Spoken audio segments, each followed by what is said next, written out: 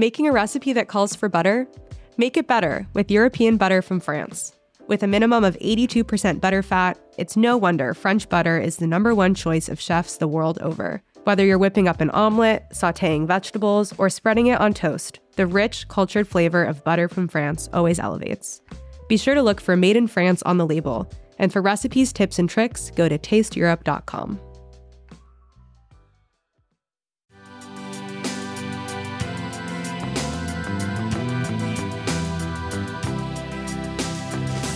So I usually call them everything cookies, pretzels, chips, every kind of chocolate, butterscotch, peanut butter, caramel chips, different kinds of chocolate, chocolate chunks, chocolate chips, crunchy things, salty things, dried fruit, anything. This is Taste. I'm your host, Matt Rodbard. Andrew Ray is the man with the sharp knives behind Binging with Babish, a wildly popular YouTube channel and series of food and food-adjacent productions. We could call them short films, actually. On this episode, we catch up with Andrew about his great new book, Basics with Babish. We also go back to find out about the founding of this company and community and what he's been cooking and eating around his hometown of New York City. It's so fun catching up with Andrew, and I hope you enjoy this conversation.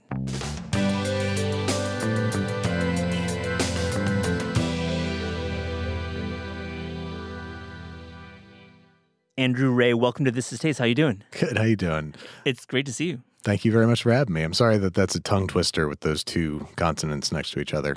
Yeah, I'm a Rodbard, so it's challenging in life when you have these things going on. Yeah, no, I mean, I have a very hard time reading damn well anything, even to myself, but... I love what you do, Andrew. I mean it. I think I've been doing food media for a while, and this is the most exciting time. I think what's happening on short form and middle form video and the way people are learning to cook through their phones, and major credit to you and many others in the world. I just love it. The amount of creative expression with everybody having a camera in their pocket is absolutely unbelievable. There's incredible niche stuff like Steve 1989 MRE Info, where he just taste tests MREs. There's this Canadian guy that I love that just makes these very quiet, relaxing videos. And then there's a plethora of instruction, and then spectacle, people going out and making 10,000 burgers, or seeing how different cooking is in different parts of the planet, and it's pretty incredible. Oh yeah, like so Yummy Boy, I think you're referring to. I love Yummy Boy, Laurent Desjardins, Joshua Weissman, and you. I just feel so, and Doobie Doo Bop, of course, Tina Choi, I got to shout her out. But to me, it's like, and I want to ask you, I feel like you're democratizing foods more than ever before. You're getting people to have these use their phone to learn to actually cook, or at least enjoy food. Do you feel like you're actually getting people to do what we've been trying to do in food media for the past 20 years, which is like understand and love food? Thank you. And I mean, it's really the vulnerability that comes with cooking media on YouTube and other socials. Is there's an honesty to it. There's a sort of raw personal honesty. That's something I've tried to do on my channel as much as possible. Show my mistakes. When I spill something, I always show it because it's funny, but also because it makes it more relatable and it makes it seem more accomplishable for the person at home. So that's a pretty common thread throughout. Maybe not social media, but especially through YouTube, food creators, is this vulnerability, this sort of naked honesty about what they're doing. Yeah, and it feels like it's less edited than a television show, but of course it's not. You're editing a lot and you're making it feel effortless, right? If anything, there's more editing than a television show because, some of the shows that we make that have all the outtakes in it, that have all the spills and bleeps and all this stuff. There's an artistry to it. My editor Brad works very hard to make the edit interact with my behavior on screen. So it's a labor of love, but we absolutely love doing it. What you do too, which is kind of unlike some of the others I mentioned, is you actually bring many into your fold, and it's kind of the Babish culinary universe. And I guess, how do you recruit your members of the universe? What do you look for in folks that enter your world? I mean, we're looking for people who are, like I said, honest about the things that they're making. We want it to be very personal, very vulnerable, people who are knowledgeable, people who are fun, and people who love what they're doing. That's another common thread amongst YouTube creators. Generally, you started because you love this stuff so much that you had to make a show about it, and you had to keep making it until it took off. So there's a whole lot of love in the food media coming out on YouTube, and so we're looking for people who are extensions of Babish as a brand, as a company, which is as entertaining as it is informative, as slick as it is self-effacing, and sweet and informative. Sweet and informative and funny and biting at times too, which is great. I guess I want to ask you about your future plans in terms of the trajectory. Do you want to have your own television channel? I feel like it goes there if linear is part of your future. I mean, I went to film school. I didn't go to culinary, so content creation, we used to call it filmmaking, has always been central to what I'm doing.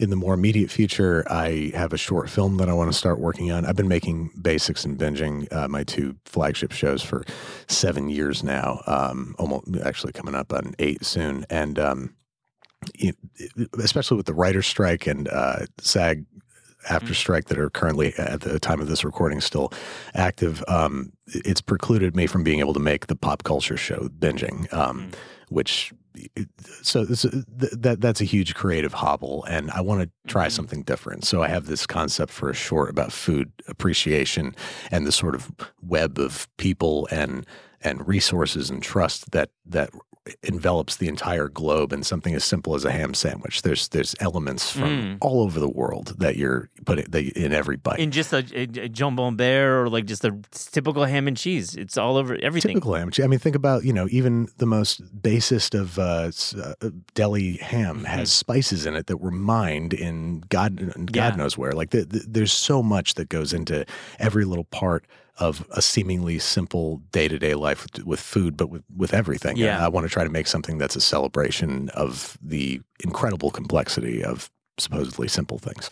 Yeah, your videos are your content or your films. Let's call them films. Let's go there. I feel like I wouldn't call them content. Let's be proper. No, let's respect it. But they really do have an edge to them. They have a real eye for visuals or cinematography, moves in it. I guess, let me ask you, Andrew, what in your estimates makes a great cooking video and also one that pops on the algorithm? Oh, boy.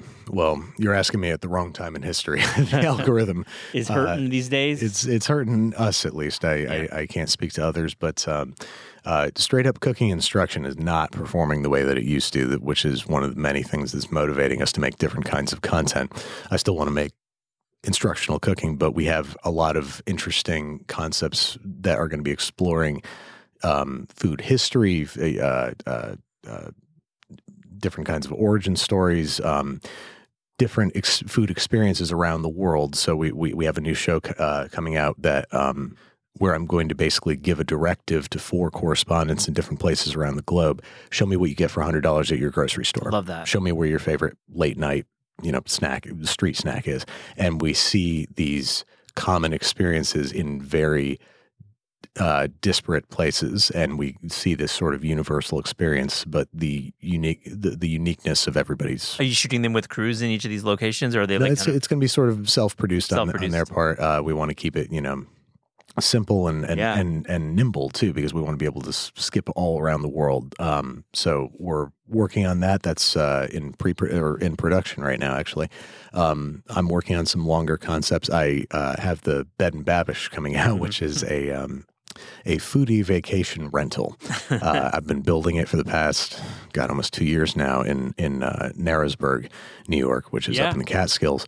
And it's beside being a modern, lovely cabin in the woods, it's also going to be a place to go if you want to learn how to cook, explore your own cooking, or try some new recipes. There are going to be a la carte options for the fridge to be full of groceries or some heat. So this meals. Is something that you're actually doing as like a tourism venture. Yeah, no, this is my first hospitality play. That's hospitality. That's I was thinking when you're talking through it, is this content? Is this like your version of living in the Catskills? But this is actually, you can go rent this. Yeah, the rentals are not open just yet because we're still putting siding on the place, but it's going to be done by the end of the year, and we're going to be able to start taking reservations soon. It was all inspired by virtually every Airbnb I've ever stayed in has. It might say chef's kitchen in the listing, but there's 2 dull knives that have gone through the dishwasher more times than any other thing in the kitchen. There's a cracked cutting board, and there are 2 aluminum pots and some crappy Pyrex. Probably. Yeah, no, if you're lucky. If you're lucky. And I wanted to create the antithesis of that. I'm lucky enough that I have a brand of cookware and of kitchenware of almost every aspect of food prep and service, and I'm going to be able to put fresh, sharp, ready, clean tools in this place so that people, no matter what your level of experience, you're going to be able to go there and explore your culinary. You get to see bears up in Narrowsburg too. Apparently, they're up there. The nature cam on the property caught a bear literally day before yesterday. And also, there's a lot of nesting eagles in the area because it's right on the Delaware River. Yeah, it's a beautiful part of the Catskills. It's great. So we'll link to it in the show notes if it's live by the time this goes live. I love that you're doing that. Let's talk about Basics with Babish, your new cookbook, which I love. As I said, it's really terrific the way you kind of control the narrative, and it feels extremely you. There's no compromises. You have a really cool section that is called Do's and Don'ts, not the Vice magazine version, but your own version. And I want to go over a couple of them. Don't bite off more than you can chew. Let's go over that a bit. I guess that's something I've been guilty of a lot in the past, especially when you're starting out. You might, set your sights a little bit too high. And I think preparing simple, delicious things just as cleanly and as effectively as possible is much more impressive if you're hosting a dinner party or if you're making something for somebody that you have a crush on than, I don't know, multi-course tasting menu or molecular gastronomy or any of that crazy stuff. So learn the basics. That's what the book is all about. I like that. And follow recipes to the letter. If you're just starting out, let's remind our audience what you're saying there. So there's actually the following don't follow recipes to the letter, which is confusing. But if you're just starting out, I do encourage people to follow every single step. Treat your ingredients list like a to-do list before you even get to the body of the recipe. So if it says half of an onion finely minced, do that first. If it says a tablespoon of this spice and a teaspoon of this spice, measure all that out first. It's mise en place. One of the hardest things to learn about and to execute when you're starting out in the kitchen, I think. Or maybe just because I'm disorganized. So treating the ingredients list as a to-do list and then, following each and every direction, especially if it's a recipe you haven't tried before and you don't have a technical grasp of. And then the following don't follow recipes to the letter once you learn the basics.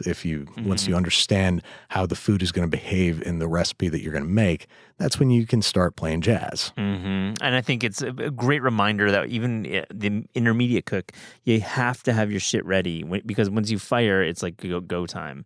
That anxiety we have once fire is integrated. My favorite recipe for mise en place is stir fry because there's 15, 20 elements, depending on what kind of stir fry you're making. And the entire dish is cooked within 3 minutes because of this insane high heat and things just getting added. You cannot prep anything while you are cooking stir fry. Everything has to be ready to go. Let's talk about the digital scale for a second. It's without question way easier to cook with a digital scale, and you have a great piece of writing about it. Yet we don't write cookbooks with digital scales with volumetric measures. With weight measures. We use volumetric, and we just kind of reject them as American home cooks. Does this frustrate you? No, it took me a long time to get around to using a scale. I resisted it too. Respect the honesty. I'm into this. I was, I'm an amateur. So I have the amateur experience, which is why I wrote this book. Yeah. And scales. First off, they're cheap now. You can get one for less than $10. Will last you forever and is perfectly accurate. And it's first off, you're making less dishes because you're not using all these measuring cups, and things come out better. They come out more reliably, especially bread. Things that were the hydration ratio matters, and the gluten development, every aspect of it matters. So tried to include weight measurements over volumetric whenever possible and necessary. I think there's one recipe at the end, the brownie recipe, where I left it in cups because brownies are just kind of... It's a cup recipe. It's one of the first ones we do. But definitely back to like using weight. It's faster, but also you really can mess up when using volumetric, right? Yeah. So, I can't remember by what ratio, but measuring a cup of flour, it can vary wildly. I think something in terms of, 15% in either direction, if I remember correctly. Yeah. And that, especially in a bread, that's going to completely nuke. Or a cookie. It really, really messes it up. Yeah. So it's like I was saying, more predictable results, replicable results. Yeah, totally. Yeah. I like the section you add to your head notes, how I screwed this up. And I feel this is an extremely fresh point of view for a cookbook writer to talk about errors, because it's supposed to be like the voice of God or a voice of culinary God in your head when reading a recipe. But no, you messed stuff up. Why was that important? For the same reason that we were talking about how YouTube food media is different. And it's that vulnerability, it's that honesty that makes you as a viewer more likely to give it a try yourself. And one of my older videos, Pasta Ilo Olio, must have been my third episode, I think. I made a little mistake with the garlic cloves where I tried to do the shake to peel method, but I did it in a Tupperware, so it wasn't rigid. So that was work. Like Instagram 2008 or something. Yeah, when that came out. Yeah, no, that was back when food hacks were food hacks. Yeah, I screwed it up and I poured whiskey about it and I left it in because it was funny. But that recipe, not only because it's simple, but because I showed that, even in a recipe this simple, it's still easy to make mistakes. And if you do, have a whiskey about it if that's your thing, and move on. And I wanted this book to be an extension of that, but also acknowledging the fact that my entire culinary skill set is mistake derived. I didn't go to culinary school. Yeah. I don't have any formal training. So anything that I've learned from trying and failing and trying again. When people call you chef, what goes through your body? What feeling? I say thank you, and I say I don't deserve that title. Yeah. It's funny. Yeah. Because I love that. That's why you connect with so many people, because you're just, you're very proficient and obviously know how to teach, but you're not a professional. Absolutely not. And I wanted to make the book a real life sort of tangible piece of that. And so I included how I screwed this up with every recipe because I wanted to help people avoid those pitfalls. But sometimes the pitfalls are just funny. They're not things that people would do. They're something that I would do because I'm dumb. And I just wanted people to feel more comfortable with making mistakes. It sucks to make mistakes, especially when you're hard on yourself, which I am. And to take some of the weight off your shoulders about that, it's encouraging when you're trying to learn something 100%. New. You wrote every word in this book, it seems, because your voice is so clear in the book. Thank you. Yeah, no, Kendall Beach, my kitchen producer, did a great deal of recipe research and helped me fine tune the recipes and came up with a few of her own as well. And very grateful to her. But yeah, no, I read all the head notes and all that stuff. It's really fun and really it's a good read, and which is hard for a cookbook. When you and Kendall and others are talking about pizza and you're talking about how you're going to approach pizza, and there's many ways to do pizza, how do you think about pizza when writing a recipe? What style of pizza are you going for? It's the reason that pizza is on the cover of the book was that I saw this collocation of YouTube thumbnails back to back. My original pizza basics from like 8 years ago or 7 years ago, and a more recent pizza dough episode, and the improvement was massive. And it was because I didn't know what I was doing at the time. I was using a Neapolitan dough because I thought this is a superior dough, and cooking it in a 500-degree oven with some pizza stones and stuff, not going to work. It dehydrates far too quickly unless you hit it with that incredibly high heat. So you end up with a big wafer, big cracker, and the cheese burns because it's spending too much time at too low heat. It just turns brown and wrinkly. So I saw this huge difference, and I was like, "Wow, making mistakes has shown me a lot." Yeah, this is a great. Your pizza journey is impressive. Well, thank you, and yeah, learning that Neapolitan dough is a very specific kind of dough. Now, I really like blender mac and cheese. I like what you're doing here. So let's explain that a bit. So Kendall had a fantastic idea to make an episode of Basics called Carbonara Anything. So we had recently learned from Luciano Monasilio, who's a celebrated Italian chef who was part of the panel of Italian chefs that like ripped me a new one over my carbonara. And he taught me how to make a cacio e pepe using the blender. So you basically put your cheese in the blender, you pour in hot pasta cooking water, it emulsifies into a perfect, unbreakable sauce. Brilliant. And then I started doing that with carbonara in my free time. Just egg yolks and the Parmesan in the blender and slowly stream in the hot bacon fat. You got a foolproof carbonara. And so then we thought, let's apply this to mac and cheese. How do we make? Because mac and cheese is so deceivingly hard to make for such a simple thing. You know, either you're mixing orange powder with milk or you're trying to make a roux. Like tell somebody who just wants mac and cheese for a snack to make a roux. Yeah. There's like the instant, which is like one zone to go in, but most people only eat that out of necessity. Yeah, exactly. Yeah. And with the roux, like you have to make a Mornay, which is so easy to break and so easy to overheat, and it turns grainy or not heat enough, and the cheese doesn't melt. It's a nightmare. So we wanted to streamline and foolproof and just make this a 15-minute dish that doesn't take 4 pots and pans. And so it's a one pot sort of with 1 pot, 1 blender. And you cook the pasta in milk, which makes this nice starchy milk that's perfect for emulsifying into a sauce. Some egg yolks for stability, richness, and all this cheese. And you stream it in through the blender, and you get this crazy, creamy, like almost that sort of barbecue restaurant style mac and cheese where it's like really creamy and super smooth, not a hint of grain to be found. In fact, if you ever make a roux and a Mornay sauce and you get it grainy, throw it in the blender. Yeah, you'll fix it right away. I totally have done that before. And also, you're talking about like the bricks that you get at like a great barbecue restaurant. Do you make it like the night before and then reheat it? Do you prefer that method? Oh, no, I'm thinking more of the stuff that comes in the... the tubs, the styrofoam. Tubs. Yeah. It's really creamy. But I do love fridging, cubing, and eating the next day. Absolutely. Yeah. Is it worth making a Scotch egg at home? I've never attempted this. If you have a place within driving distance to get a Scotch egg, I'd say no. Thank you for being honest. I think that is probably a good answer. There's a bunch of recipes in this book that unless you specifically really want to make it, I wouldn't recommend. Tonkotsu ramen.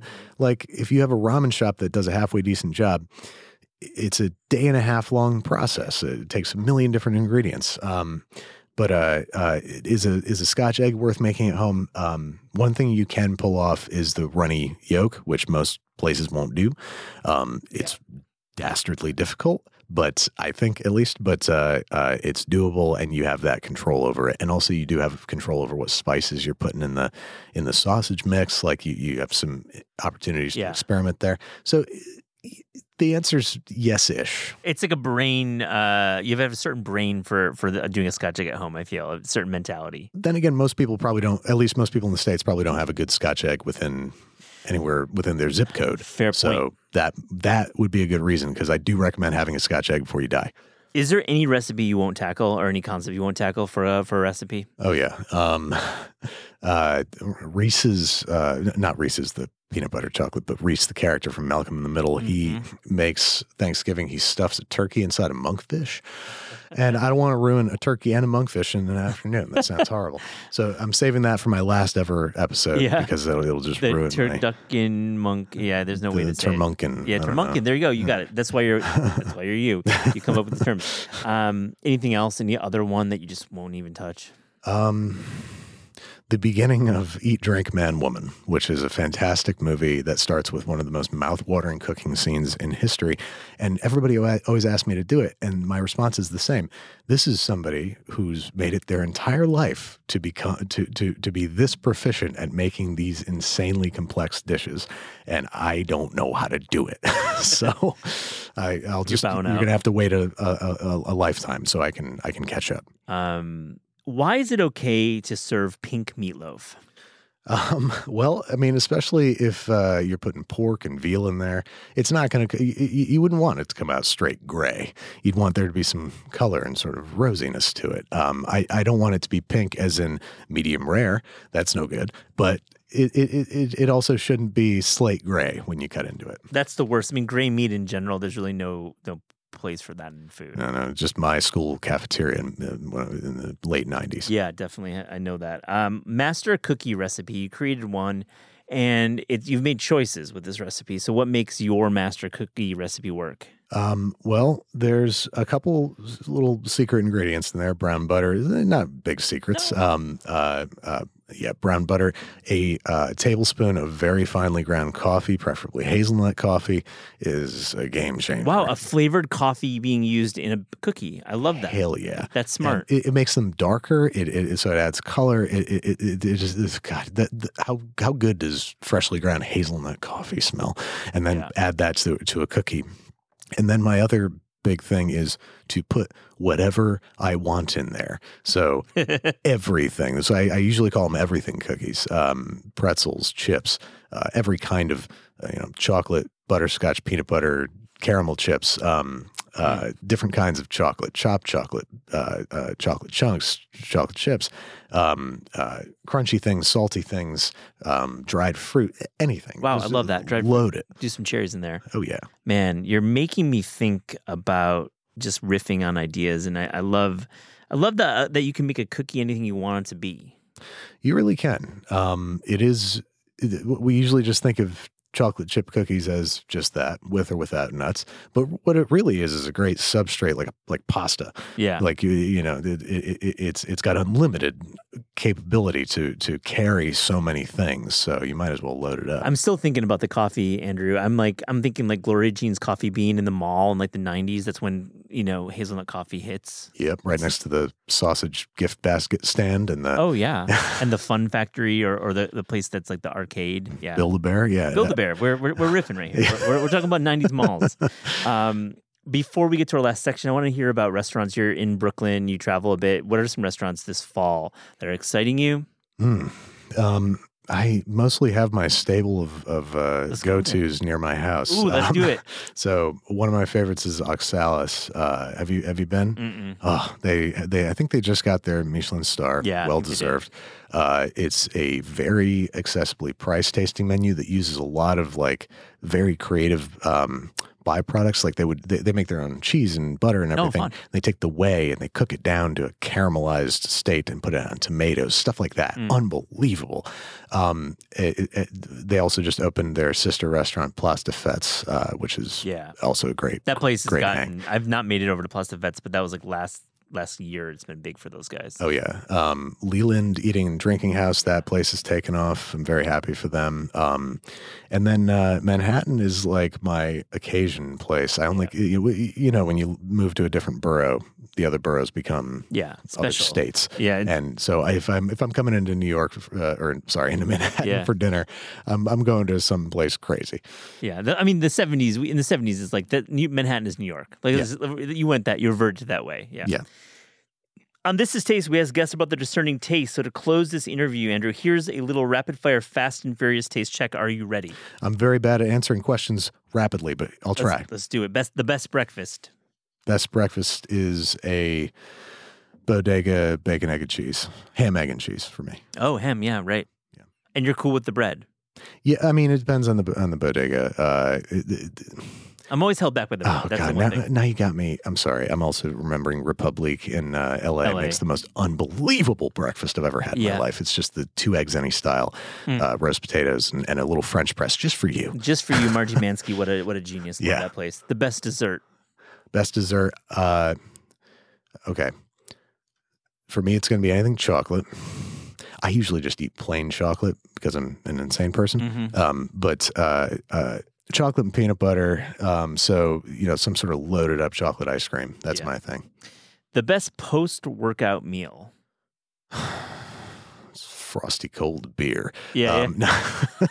You're crushing some weights and you're just pounding. Yeah. Back when I used to ride a bike a lot, that's the thing with cyclists, so that they always end long rides with a beer. So now it's like a bad habit. It's like, I just had a great workout. I should have a beer. It's carbohydrates. Undo what I just did. Yeah. All right. No, sorry. Best post-workout. Whole wheat quesadilla. You're getting some fiber in there. You get some protein. You get some vegetables, and it's just satisfying and very quick and easy to make. Very easy. Your favorite American fast food chain?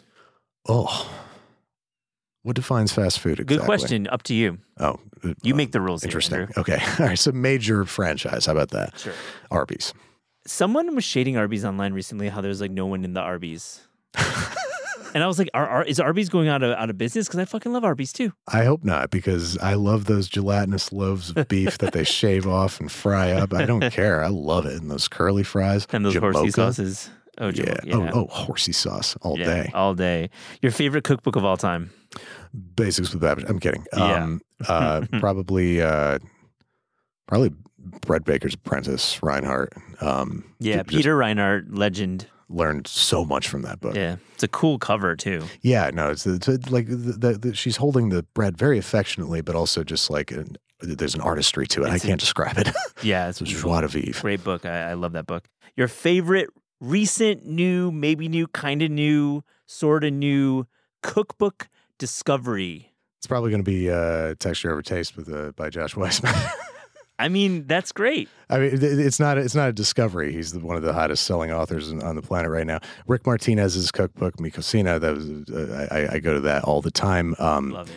And there's so many great cookbooks out right now. Reed Drummond's coming out with a cookbook the same day as me. Molly Baz's cookbook just came out. Scylla Whaley's cookbook. Everybody's coming out with a cookbook this fall. You've got a beautiful list of authors right there. I love them. Nice. Many have been guests on the show. I think maybe all of them have been on the show. I saw Ham was on here. Ham was on here. Sola, yep. The most overrated piece of kitchen equipment that is in your kitchen that you never use. Like, it's a tie for me between the microwave and the sous vide. Both have incredible utility, and I rarely use either. Really? No microwave? And no sous vide. Like, sous vide, I'll use when I want to make a steak exactly right, but I also just prefer to just fire it, go. Sous vide had its day. Yeah, and it's just so complicated and detail-oriented, and I'm not a detail-oriented guy, so, like, it's been a tricky relationship between me and sous vide. Let's flip it. The most underrated piece of kitchen equipment. Oh, geez. Big cutting board. Oh, yeah. Big. Yeah, go 40 by 40. If you can, yeah. Yeah, right. That kind of counter space in New York City. Yeah. 24 by 16 is like a blessing. Because every time we move into our first kitchen, we go to IKEA, we get the 3-pack. Yeah. The smallest one, you couldn't even chop a carrot on. It's the size of a pamphlet, and it's utterly useless. And to have a big work surface, big area to like make a little bit of a mess and have a pile of carrots over here, it's game changing. Your favorite vegetable? Brussels sprouts. How do you do it? Roasted and then finished with like honey, a little bit of honey and some chili and stuff like that. So sweeten it up and finish it that way. That's nice. Last one. Your favorite sandwich? My death row meal is chicken parm. So chicken parm hero is probably going to be my favorite. Yeah. Chicken parm hero, not just so that it could be, a schnitzel without the bread, but you're like chicken parm with the bread. Yeah. It's something about it. I don't know why. It just makes for the best sandwich. I especially put some fresh basil in there. That's why I love parms. The one that Parm makes, like they put these leaves of fresh basil in there. It's the best, most satisfying sandwich eating experience for me. Sorry. Second. Very close second is in my hometown, by extension, Wegmans. DeBella's subs. You ever have DeBella's? No, subs? I haven't had that. I don't know that name. It's the best bread in the world. DeBella's. We call them subs up there, not here. Where's this from? Rochester, New York. New York. Where I'm from. I love that. The book is Basics with Babish. Thank you, Andrew Ray, for joining This Is Taste. Thanks so much for having me, man. This Is Taste is hosted by Eliza Abarbanel and me, Matt Rodbard. The show is produced by Shalia Harris and Pat Stango and edited by Clayton Gumbert. Theme music by Steve Rydell. Visit Taste online at tastecooking.com and make sure to subscribe to our newsletter for updates on all cool things that are happening.